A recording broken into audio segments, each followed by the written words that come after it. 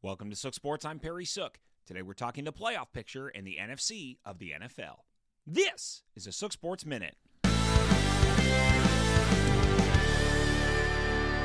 I can see clearly now. Well, the playoff picture is starting to unfold as there are only 3 games left in the season. In the NFC, we have the Philadelphia Eagles, who are almost guaranteed the 1 seed if they win one of their last 3 games. Right now, Minnesota is the 2, but with games against the Giants and Packers, who both need wins to make it to the playoffs, they have a hard road to keep that spot with only a 1-game lead on the 3.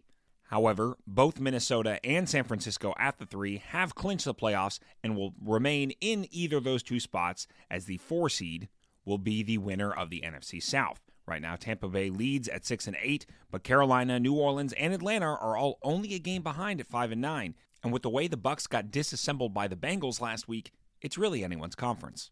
And despite my Cowboys' loss to the Jaguars last week, with the Commanders' loss, they have clinched a playoff spot and are pretty much sitting in that 5 hole no matter what.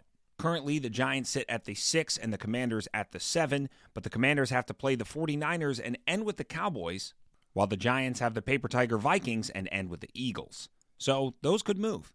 Late falters by either teams would open up the road for the 7-7 Seahawks and the surging 7-7 Detroit Lions. Plus, after their win last night on Monday Night Football, I can't count out Green Bay and Aaron Rodgers. But if I had to guess, it would be the Giants and the Lions making it to the playoffs. This is a Sook Sports Minute.